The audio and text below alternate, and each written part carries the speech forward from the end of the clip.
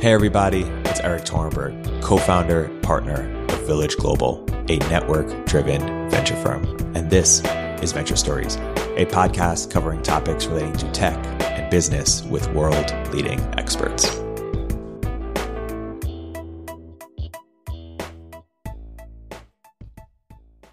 Hey everybody, welcome to another episode of Village Global's Venture Stories. I'm here today with a very special guest, Portfolio CEO Liran Shapira of Relationship Hero. Liran, welcome to the podcast. Hey, my pleasure. I listened to all the episodes, so it's cool to be on it. I'm glad to hear. So Liran, by way of introduction, why don't you talk about what is Relationship Hero and what inspired you to start it? Sure, yeah. So Relationship Hero is the startup I've been working on since 2017. We started in Y Combinator, summer 2017. The reason I started it is because I was looking around for a problem to work on. You know, as I love startups, and I'm like, what problem do I actually know a lot about? And in my case, I had too much of a charmed life. I didn't really have that many life problems, but I had a pretty terrible dating life. Like, I would be really awkward on dates. I wouldn't know how to use dating apps. I get really frustrated. Like, they give me a blank white screen. I'm like, what are the rules to this game? You know, you can't win this game. So I'd always be struggling with my dating, and I'd hit up my friend Lior, who's now my co-founder, and I'd ask him a million questions, and he would be basically my personal dating and relationship coach. He would be like coaching me on exactly what to write and how to interpret the other person's text and how to plan a date. And so when I was thinking about what problem do I actually know about to start a company around, I'm like, what if we could package up what my co-founder was giving me? Because that's actually the one place where I needed a ton of help and I was getting a ton of value. So that was the initial spark for Relationship Hero. That's awesome. And talk about how the product has evolved since 2017 and based on what you've learned about how people use it. Yeah, sure. So when it started, it was basically a chat room where people could upload their screenshots, similar of how I would do with my friends. Like, hey, here's a screenshot that I got from OkCupid, and we're having this conversation, but now I'm getting flaked on, or I don't know what to say. And then we would give them coaching. We started doing it for free, just as a minimum viable product. And then we're like, okay, let's charge people for it. Let's get more serious about making this a business. Let's let them purchase credits, you know, so we slowly started layering on all these features. And then we said, okay, can we scale it to somebody else being the coach besides my co-founder? So we really just took it one step at a time, right? And every time we're trying to just validate a little bit more, bring a few more people in, make a little bit more money. And then finally, it started getting more serious. And it's like, okay, what do the unit economics look like? What's customer acquisition? So basically, we took it one step at a time. So what you guys are sort of doing is you're creating a new category, right? Relationship coach, relationship coaches at scale. Talk a bit about that and what you've learned about what that category is. Sure. Yeah. So we have always believed this is a huge category, relationship coaching. It's actually very interesting if you look at the market. At this point, everybody knows therapy is a huge market. You have BetterHelp, which is like a multi-billion-dollar company. Talkspace is actually doing a SPAC valued at a couple billion. And, you know, it's about a $7 billion market, just therapy. And then you've got, dating apps. You know, the Match Group is the juggernaut there. So you've got these huge markets. And then you've got relationship coaching, which is people who help you with your relationships, give you practical advice on what to text. Should you get into a relationship? How do you communicate? So this whole space, basically this thing that everybody's talking with their friends about, is like a non-existent space. So Relationship Hero is actually number one in the relationship coaching space. There's no other relationship coaching brand. And so our whole thesis is like, well, this should be a $10 billion space. I mean, look at how everybody in their life is always hitting up their friends and getting very questionable relationship advice. So that was our initial thesis. And so far, we've validated like less than 1% of that in terms of how much we've grown. We've grown to like a few $1 million a year of revenue. So we think we're just scratching the surface, but it's good initial validation. Yeah. What types of archetypes make great relationship coaching? And then I want to ask, like, how do you train them? Sure. So there's not a super fixed archetype. And that's part of our arbitrage is we don't just we're not a marketplace. So we don't just tap into an existing pool of people who have an existing certification. We have to kind of mix and match like, oh, okay, you have a psychology degree. Okay. Are you familiar with these subjects? We have a very elaborate interview that's entirely skills based. So you put them through like simulated coaching, a bunch of written questions. We actually do 160 hours of training that we don't charge them for before we're ready to say, okay, you can be a relationship coach on our platform. And then we keep monitoring and training them even past that point. So our model is very much like you might call it a managed marketplace, but we think about it as we're not just creating the relationship coaching industry. We're also creating the relationship coaching certification. We're even creating the relationship coaching field of study, basically, right? Like in college, you can't really get a degree in relationship coaching. And yet, why not, right? Like human courtship, like it totally should be a subject. And so, yeah, it's a lot of our secret sauce is, defining what a relationship coach is and which combination of factors makes them good. Totally. Share some learnings about dating and relationships that you've learned from running Relationship Hero and having all this data and insight. Definitely, yeah. So one is just the breadth and like the shared human experience of all these different problems, right? So we're actually an international service, so we just get people in every country you can imagine, as long as they're English speaking, and they're coming in with very similar problems. And sure, sometimes there's cultural differences. Like we've coached some people in Saudi Arabia, and obviously like the LGBT coaching we do is a little different given all the pressures there. But just like the swath of our market, like you can't really draw a circle around who's coming in to use Relationship Hero besides like, okay, 18 and up. It's half male, half female. It's every possible demographic. And it's kind of the validation of the initial thesis of like, I personally, Liran, I'm not the only guy in the world who has like major or has had in the past major struggles with these dating issues. Like people struggle with that and much more. And we've segmented it down into about 50 different subcategories, and we keep growing. So you have like, okay, issues when your spouse is in the military, or issues when your spouse is on the ASD spectrum, or like recovering from cheating, or the whole spectrum of breakups, like getting back together when you broke up 10 years ago, but now you just got a text. So even this thing that we call relationship coaching, not only is it a big market, but it has like 50 pretty big markets within it. No, it's fascinating. And so if we're imagining, 5 years from now, or sooner or later, you guys have created this sort of field of study. And, just like in any field of study, right there, in economics, there's like Keynesian economics, there's, Friedman economics, different schools of thought. If you were to imagine, once this becomes a, really legitimate sort of academic field, what different schools of thought could emerge, what comes to mind? Yeah, so there are some variations in like styles. So one of the styles we do is very tactical focused. So, and that's the one that I'm the most familiar with. So like, I've basically broken down dating into like an algorithm or even like conversation skills. Like, oh, if you're in this stage of the conversation, you should manufacture a line that meets this criteria, right? So it's very tactical.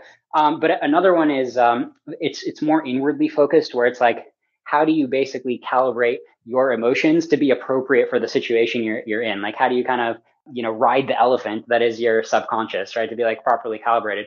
And those kind of clients, they tend to fade into more like, they could be more of like a life coaching experience. It could be like, they could be using Relationship Hero for like a year as their situation plays out and they like ease into like the new mental state. Yeah. So that's one of our key distinctions. There's a lot of connections. So like anxiety can play a big role to various degrees. So that brings in like a separate area of study. And then there's also like, there's a sub school of like narcissism and how that factors in. So yeah, I mean, I think we should probably publish like a breakdown. Yeah, and there's a lot around like gender roles in general. Like there's the whole, men are from Mars, women are from Venus. There was like, my understanding is that this subgroup was pretty controversial, but there was sort of the pickup artist community that was maybe like foretellings or foreshadowing, the idea that there would be like a study of courtship. Maybe they will be seen as like the Austrian economists or something, the first to market, so to speak, but somewhat discredited. Or I'm curious how that will be viewed. But yeah, it's interesting. There's just been a lot of like sub niches that have tried to do this, but you guys are really legitimizing it. Yeah. And I got to say about pickup artists, because I looked into the pickup community when I was struggling with dating, and they're a pretty messed up community. Like they get a lot of things wrong, but they got one thing right, which is just the idea of like, right, let's have a bunch of people getting together and just trying to analyze courtship, right? Let's see what we can do. Because before that, nobody would even touch it. Everybody would just be like, well, love just happens, right? Whoever's right for you, you're going to meet them. So they at least made it okay to be like, well, how do we just break it down and think analytically about it? Now, the actual theories they came up with are like, many of them are terrible. But they were on the cutting edge of like actually giving it a shot. Yeah, no, totally. It's interesting when someone could identify some like an interesting problem or an interesting way of perspective, and their solution is not great, but you could still take the sort of method and try to propose a different solution. I see that a lot.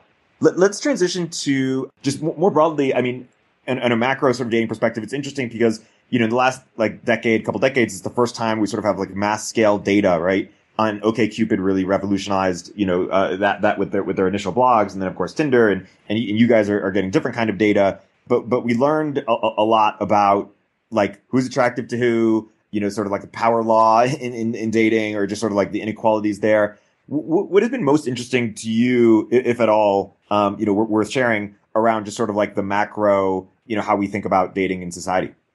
Yeah, so I think a lot of it is what I referenced there about that originally started with the pickup artist of just this idea of like, look, human courtship is a game, right? Just like business is becoming more of a game, right? So before everything would have like more rituals to it, right? More pomp and circumstance, or even think about like, VCs and founders, right? You'd have to, like the whole idea of a coffee meeting, like you have to go get a coffee with a VC, like it's literally like dating. And you have to be ambiguous whether you're raising money or not, right? And now it's like, okay, 30-minute Zoom. All right. Are you in or out?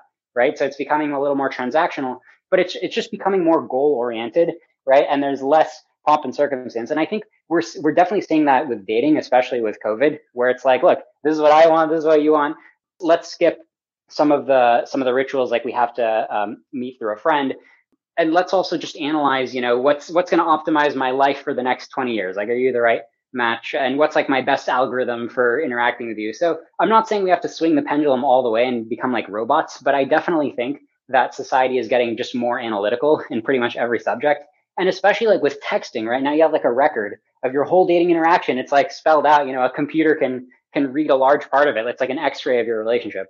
So that I think is a major trend.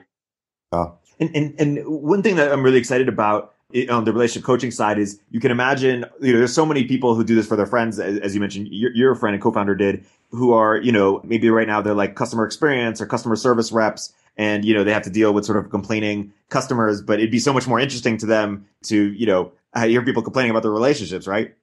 Right. And, to some degree, we're kind of like the ombudsman or the customer service hotline for when your relationship's broken. And frankly, I mean, that's what people are doing to their friends, right? And sometimes their friends are kind of like trapped, right? Like their friends are spending like hours per week. And so we should really be marketing to those friends. Like that's really the value add, is getting the friend out of that position. Totally. Zooming out a bit, like, where do you see Relationship Hero like 5 to 10 years out? So a lot of it is just scaling what we've done. So we think we've got a really nice microcosm. And I basically mentioned, if you look at our demographics now, we've helped over 50,000 clients. It's not like we've saturated the market. It's not like we found the world's 50,000 people who want relationship coaching. We've basically just found a very random cross section who like saw our Facebook ad. And so the next thing with us is like, we want to be a serious player. We want to be like a Talkspace or a BetterHelp. These are like very serious companies in the mental health space.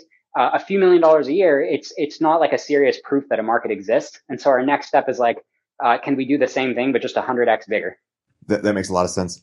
Let's zoom out. So this is the company you worked on for the last 3 years. You worked on a number of other companies before, Quicksteep being one of them. Let's talk about VC. We both agree it's getting unbundled. How do you see that playing out? Or what does that mean to you?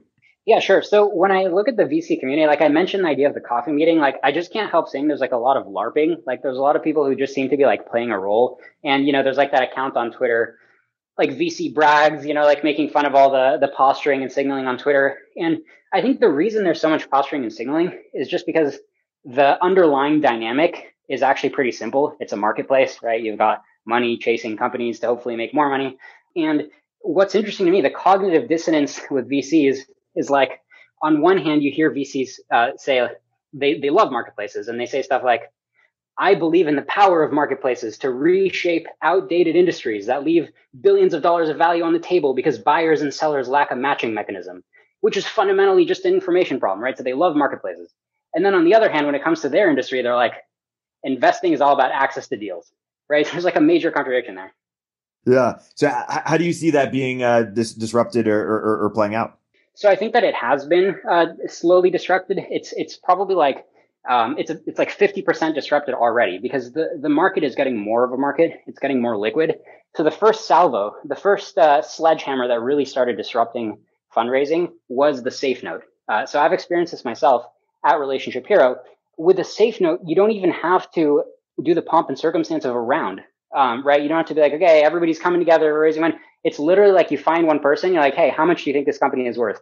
Okay, do you want to give us 200K at the valuation? Okay, done, right? It's a single transaction, which is almost identical to going on Robinhood, right? How much is the stock worth? Great. One tap, you've got the stock, right? So that was a huge blow. Now, don't get me wrong, Safe Notes launched a few years later. People are still doing plenty of rounds. They're still raising big funds, but it was a big blow because it atomized the round.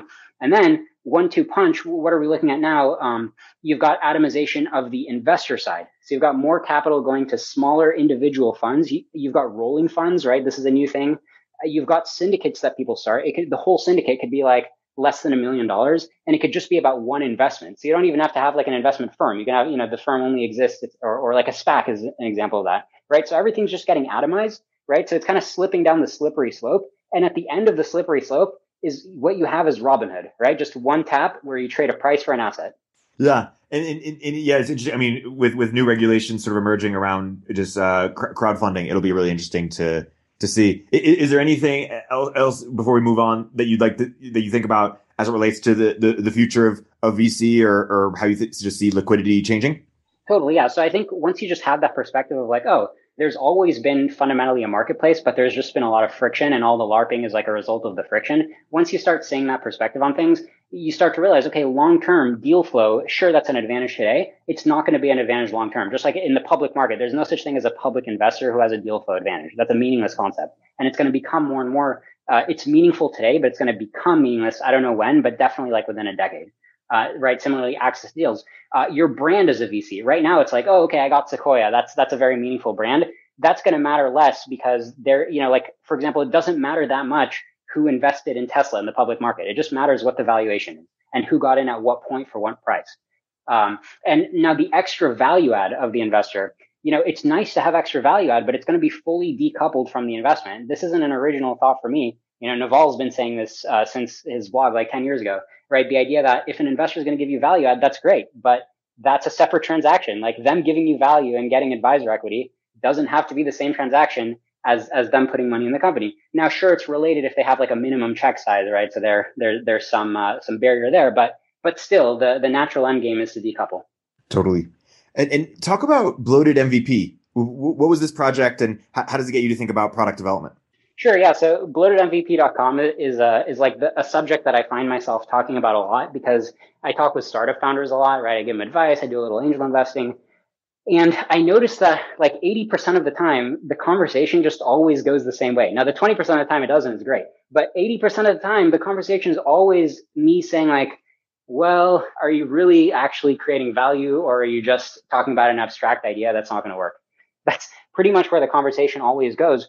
And so I coined the term bloated MVP to represent the fact that people think that they're working on a minimum viable product. They think they're working on an MVP, but actually they're still not. They're bloating it. They're messing it up, and they're wasting years of their life and millions of dollars. And right, sometimes they'll have like 10 people working for 2 years, right? So you just wasted 20-person years, and these are like scarce engineer years, right? So you've wasted these precious IQ points.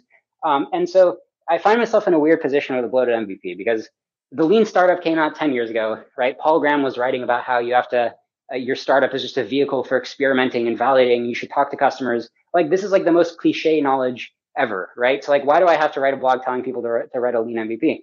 But I'm just observing in practice, like 80% of people are still screwing it up. And so I made this analogy to the great filter.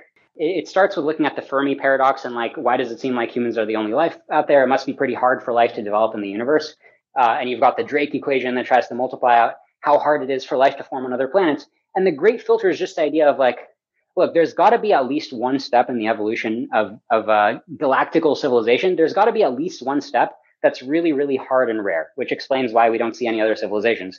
Now, maybe that step is behind us in history, right? So maybe it's like going from single cell to multicellular organisms. Maybe that was a really hard step, and on Earth we got really lucky. But now that we're already past it, we're good to go. We're past the great filter, right? Or maybe the great filter is a step in our future. Like maybe it's like not destroying ourselves, or maybe it's like we just can't get technology to like go that far into outer space, and then our sun's going to explode and then we're done, right? So we don't know where the great filter is, but like there's got to be some filter that's killed off or never started all the other life forms in the visible universe. All right, so that's the idea of the great filter like for life. So it seems like there's a great filter for startups, and the great filter for startups is, did you ever create value for one user? And that really shifts your perspective of how you see all startups, because when you talk to a startup founder, you can just ask them that question. Hey, did you ever create value for one user? And the reality is that 80%, the answer is going to be no. 20%, the answer is going to be yes. So if you're a startup who's ever created value for one user, you're past the great filter. You might still fail, but if you do fail, it'll be a really interesting way to fail, because 80% of other startups have already failed before getting to that point. Yeah. Say more about what you think are misconceptions people have around building MVPs or what they should launch. There was this sort of, Notion and Superhuman sort of put the idea in people's minds that they should spend 2 years, heads down, building the perfect thing in a competitive space. How do you sort of see that? Right. Yeah. I mean, so that is kind of justifying, right? So there's these companies that got famous for, like you said, for working hard. And it's like, well, how did they not do lean MVP? And look, sometimes you're going to get lucky, right? Like sometimes if you do have a good enough idea, you can work on it a long time and you still have some shot, right? And there's something to it for sure. But I think what people don't realize is when it looks like there's a story like that, when it looks like their MVP was 2 years in the making, a lot of times their real MVP actually came earlier. So for example, like let's take Stripe, right? They do payment processing. Like how do you do an MVP of payment processing? Like you have to write a ton of code to get that to work, right? Well, actually, if you look back in time, the MVP of Stripe was they were doing it all manually, right? So they would just have like somebody would email them like, hey, I want to use Stripe. And they would just go and fill out paperwork manually and be like, okay, your account's set up, right? So actually surprising little code in the first version of Stripe. And people might think that Stripe launched like a year later and that was their MVP. But the actual definition of MVP is when was the first value transaction, right? When did the first user get some value out of it? Now, I can't speak for Notion, right? I don't know what the real MVP was, but I've definitely noticed that in almost every case, when people think the MVP was really big, it was actually much smaller. Yeah.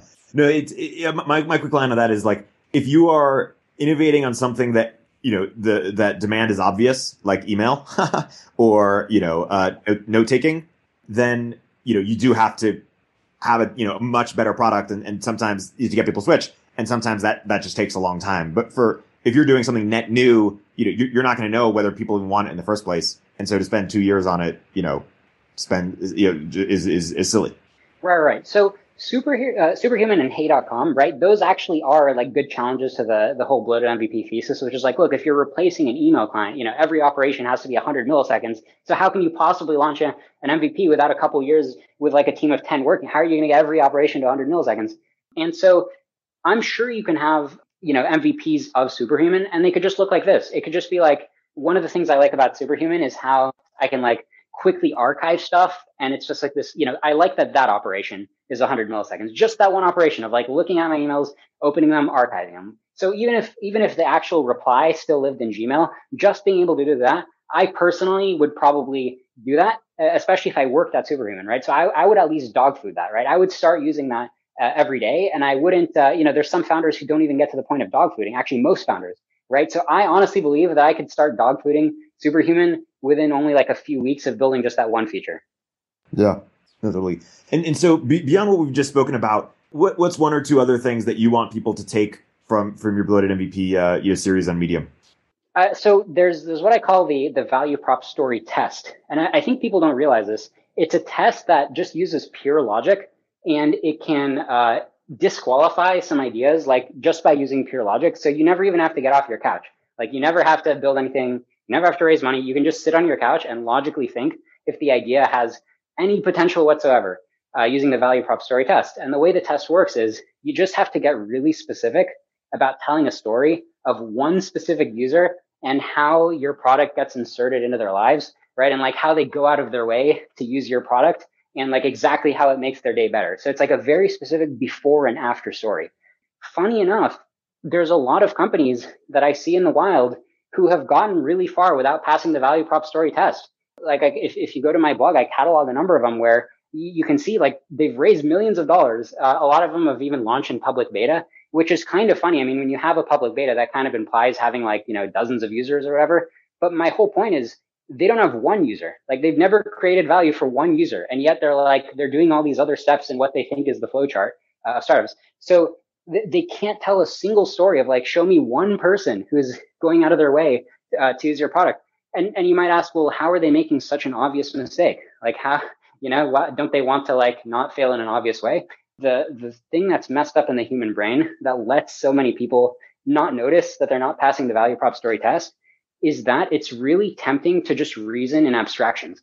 So their entire pitch, the entire thing that they're selling to themselves and their employees is entirely abstract. So like I have some examples, like there was a startup called Alpha Sheets that was building like a better spreadsheet. Why? Because it had like fancy formulas. And it was like legitimately like better software. This is a company that eventually they got acquired by Google.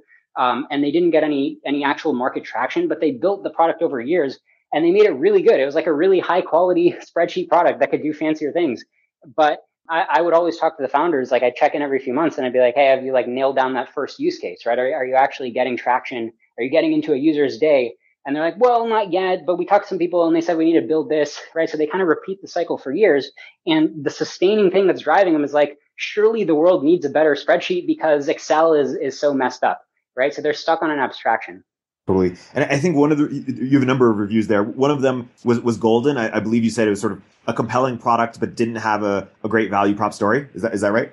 Yeah, exactly. So Golden's actually a company that fundraised recently. So they've raised millions of dollars from Andreessen Horowitz, right? So I think that I'm sticking my neck out with this claim, right? Because I'm just directly contradicting Andreessen. Like they obviously think this is a promising startup, whereas I believe that the first line of code should never have been written. Now, obviously the team's very smart. Maybe they know something that I don't know, right? But compare the abstract pitch from Golden with the specific pitch. The abstract pitch sounds amazing, right? What are they doing? They're like a smart knowledge engine, right? Doesn't the world need a knowledge engine? If you look at Wikipedia, it's cool, but it's just a bunch of articles, right? Wikipedia hasn't woken up. It's not intelligent. I wouldn't call Wikipedia a knowledge engine. I need a knowledge engine, right? And you can snipe at Wikipedia.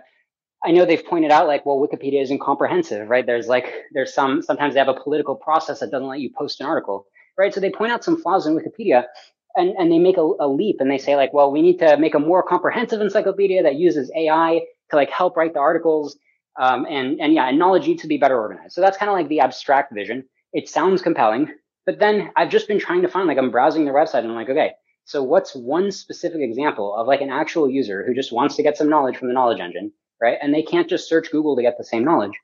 And the only examples I'm finding are basically just individual articles that they wrote. Like, hey, here's an article about how this company is working on this vaccine and Wikipedia doesn't cover it. It's like, okay, so you wrote the article. You definitely created value by writing the article. I'll give you that. But why couldn't you just like post that on a Medium, right? Like where did the knowledge engine add value? And I haven't found an example yet. Yeah. Disrupting Wikipedia is such a fun startup idea. How else might you even try to do it? How else would you disrupt Wikipedia? So I do think that they have a good point that like Wikipedia is too politics heavy. And so you have this experiment, Everypedia is basically like Wikipedia with fewer restrictions. So I don't know how successful they are. I think they probably do make some money from SEO, right? They do some arbitrage, but I don't think that they're wildly successful. I think Wikipedia's key advantage is that they've hit some critical mass on getting this community of people. It's like a smaller community than you'd think, right? But it's probably like thousands of people, right? Out of like the billions of readers, there's thousands of people that are like hardcore dedicated to editing Wikipedia. And so you'd have to overcome like a chicken and egg problem to build up those equally passionate 1,000 people to produce content for you instead. Totally. Speaking of new ideas, you had a post on a few different dating app ideas based on your experience. What are some that are worth mentioning that are interesting? Some dating app ideas. So I think that post was mostly a joke. Like one was like, you don't want to date somebody with bad breath, so they should have to like mail you a jar of their breath and you should sniff it and see if you're compatible. Yeah, that's amazing. I mean, do you think that the future of dating is Tinder, like as in the incumbents, or will we see new major players? Yeah, it's a good question. I always get surprised by which social media thing gets popular. So I don't feel like I can see the future very well there. I do think that things are going to be they're just going to be better at getting you what you want, right? So Tinder was revolutionary because suddenly you have this big database that everybody's on, and the fact that Tinder was so casual, that's what made like normal people get on it, right? So there's like all these people on Tinder who are like the cool kids who would be way too cool to use OkCupid. But Tinder was so casual. They're like, oh yeah, I'm not really dating. I'm just browsing. This is just fun for me, right? So they have all this like plausible deniability. So then they can enter the marketplace, right? And they can get matched in the database. And I think we're going to see more of that dynamic. But sometimes I get surprised. Like Bumble came out and I'm like, Bumble's just another Tinder. And their whole value prop is that they help women by letting the women message first. But in practice, the women just say, hey. So isn't saying hey equivalent to a swipe? So I'm clearly not good at analyzing this because when Bumble came out, I'm like, besides the marketing message that you're for women, you have the exact same dynamic. Yeah, totally. Would you ever match people who are struggling in relationships to each other? Yeah, I mean, funny enough, we are like poking around at that idea. I mean, I think that, it's always a big problem of like building a big database, right? That's why matchmaking businesses, most of them are just like, they're not very, I wouldn't recommend using a matchmaker in most cases just because their database of clients is so much smaller than a dating app's. And so we don't want to go down that same road. But once we have like sufficiently many clients, doing mixers is definitely something to test. Yeah, that makes a lot of sense. So getting back to bloated MVP for a second, how does blockchain fit into that narrative? And what about DeFi as well? Yeah, sure. So blockchain, it's a candidate. I'm starting to suspect that blockchain might be the ultimate bloated MVP. So that's the connection there. And it's funny coming from me because I was actually pretty early to Bitcoin. I was buying Bitcoin in 2011, angel investing in Coinbase. So back in the day, I still am pretty bullish on Bitcoin. Like, I think everybody should have a little Bitcoin in their portfolio. But I think that blockchain at large, like remember in 2017 in the ICO craze, everybody's like, it's not about Bitcoin, it's about blockchain, right? And they were pitching all these white papers, all these different protocols. And a lot of that has gone out of the mainstream, right? Like people have more consolidated on like Bitcoin, Ethereum, and like dApps, right? I don't know anybody who's using a dApp. So I started to suspect, like, is blockchain, blockchain is not just like, okay, you got Andreessen to give you a few $1 million. Blockchain is like, you got, millions of people to give you billions of dollars, right? The ultimate bloated MVP. And I started looking at all these projects, and I do think that the vast majority are bloated MVPs. But the vast majority of startups are already bloated MVPs. So like instead of 80% being bloated MVPs, it's like 90% bloated MVPs. So I did a bunch of digging, and I did manage to find a couple that I actually think are pretty interesting. So for example, Augur, the prediction market, one of the things that they're actually doing that's interesting with blockchain, the settlement of how the prediction turned out, right? So like, let's say you think that like, somebody is going to hit a home run, and I don't know how a home run can be ambiguous, right? But maybe it was kind of like on the foul line or whatever, right? So the crowd can settle whether or not it legitimately counts as a home run. That sounds like a contrived example, but look at what happened in November, right? Like we had some prediction markets took a while to settle whether Biden actually won the election or not.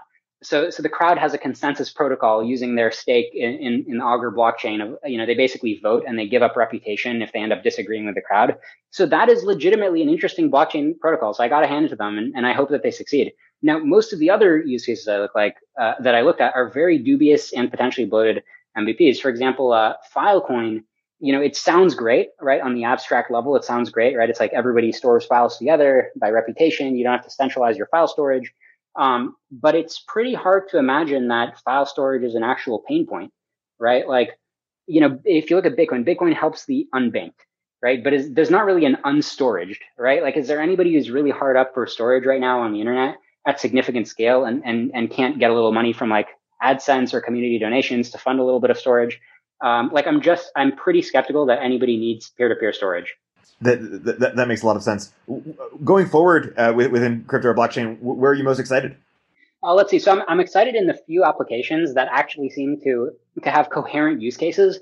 So it's weird to me. Like most of the blockchain use cases, they seem to be falling into the hole of like, they're not really blockchain. They're just Bitcoin. And the only thing that's good about them is that you can transact in payments easily, which is like, yeah, right. That's what Bitcoin lets you do, transact in payments easily. And like this other blockchain company, they're just benefiting from the fact that payments are easy. Like they're not doing anything extra special. So where I am bullish though, DeFi in theory sounds great, right? Because like the financial system is like so old, right? In the US, and like it's so annoying to use. So, and for example, just like putting money in savings and getting a reasonable interest rate, right? Like how can I put money in savings right now, but instead of earning like 0.1%, earn like 4%, right? Like, is there any way to do that? And DeFi promises that there will be, but the problem is you're taking on some risk of some trust of somewhere else in the chain. So like, could we theoretically do that? Like, could you put Bitcoin somewhere and have a smart contract where your Bitcoin gives you back more Bitcoin? Like theoretically, that makes perfect sense, but I haven't seen the architecture of how that could possibly work, if ever.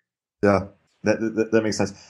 I wanted to zoom out and talk about a different topic as we headed towards close here, which is the rationality community. Because my understanding is that you've been involved or peripherally involved, and Less Wrong was such an interesting intellectual movement. And I guess I'm curious how you see how that community has evolved, and where is sort of the rationality movement or community today, and what is it splintered into, and and separately, like what is the Less Wrong equivalent today? Like, where are the interesting intellectual movements? So those are a few questions, but why don't you expound a bit? Yeah, I'm glad you asked, because I always think that the rationality community should just get more exposure, because I feel like they're steadily getting more, but people don't really know about them. So here's my chance to do a little publicizing. So the rationality community, it's kind of like all those books you read, all those popular books that say like, oh, we're so biased, our brain is so messed up, humans are such fallible creatures. They kind of start there, and then they're like, okay, but how do you fix it, right? Like, how do you take your brain and just like make it think as well as possible given the limitations you have, right? They take the next step. And the reason they're so interested in that, one big reason, is because they also want to do that with AI, right? Like they want to have some pathway that when you have to type code into a computer and then it starts thinking on its own, like you really want to make sure you've programmed the right stuff and you haven't just like, used your own biases and made like magnified versions of those in the AI, because then there's the whole AI risk factor of like, you might not get you might not get a do-over if you don't get it right the first time. So the stakes are kind of high to really understand how to think properly. Totally. How should we think about the rationality and post-rat community? Well, I haven't really dug into post-rat, and I think that we should just focus on regular rationality. Like, I don't think we're ready to move to post-rat yet, just because like, I think that the bread and butter of regular rationality is just starting to seep into the mainstream. So like, the idea of Bayesian probability or just like probability weighted judgments or expected value, it's slowly becoming more and more common to be like, okay, give me a probability estimate, right? And there's like a famous example, like that book Super Forecasters by Philip Tetlock. That's a big rationality community book, and it's slowly seeping into the mainstream a little bit more every year.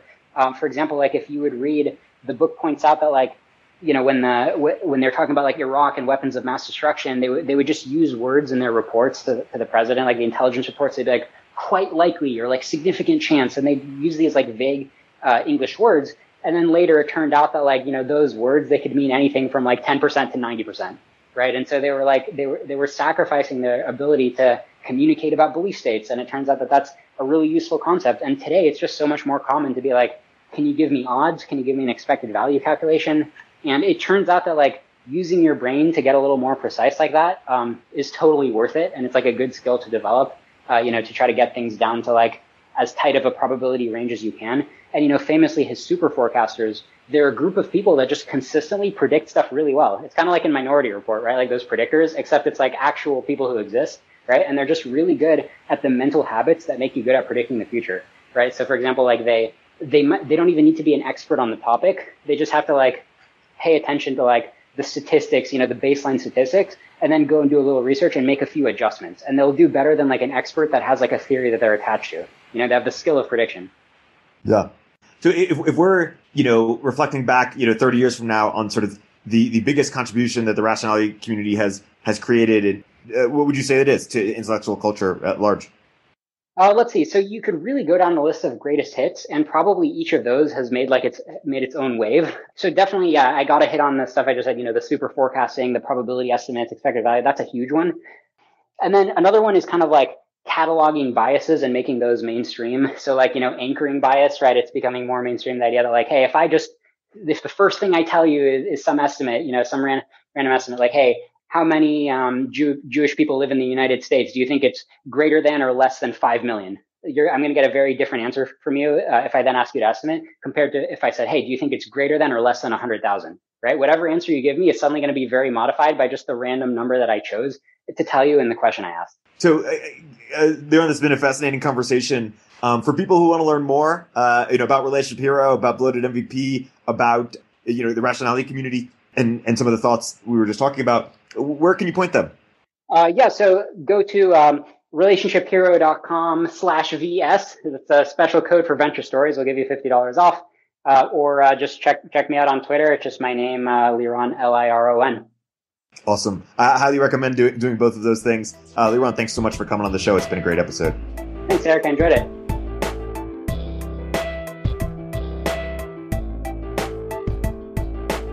If you're an early stage entrepreneur, we'd love to hear from you. Check us out at villageglobal.vc.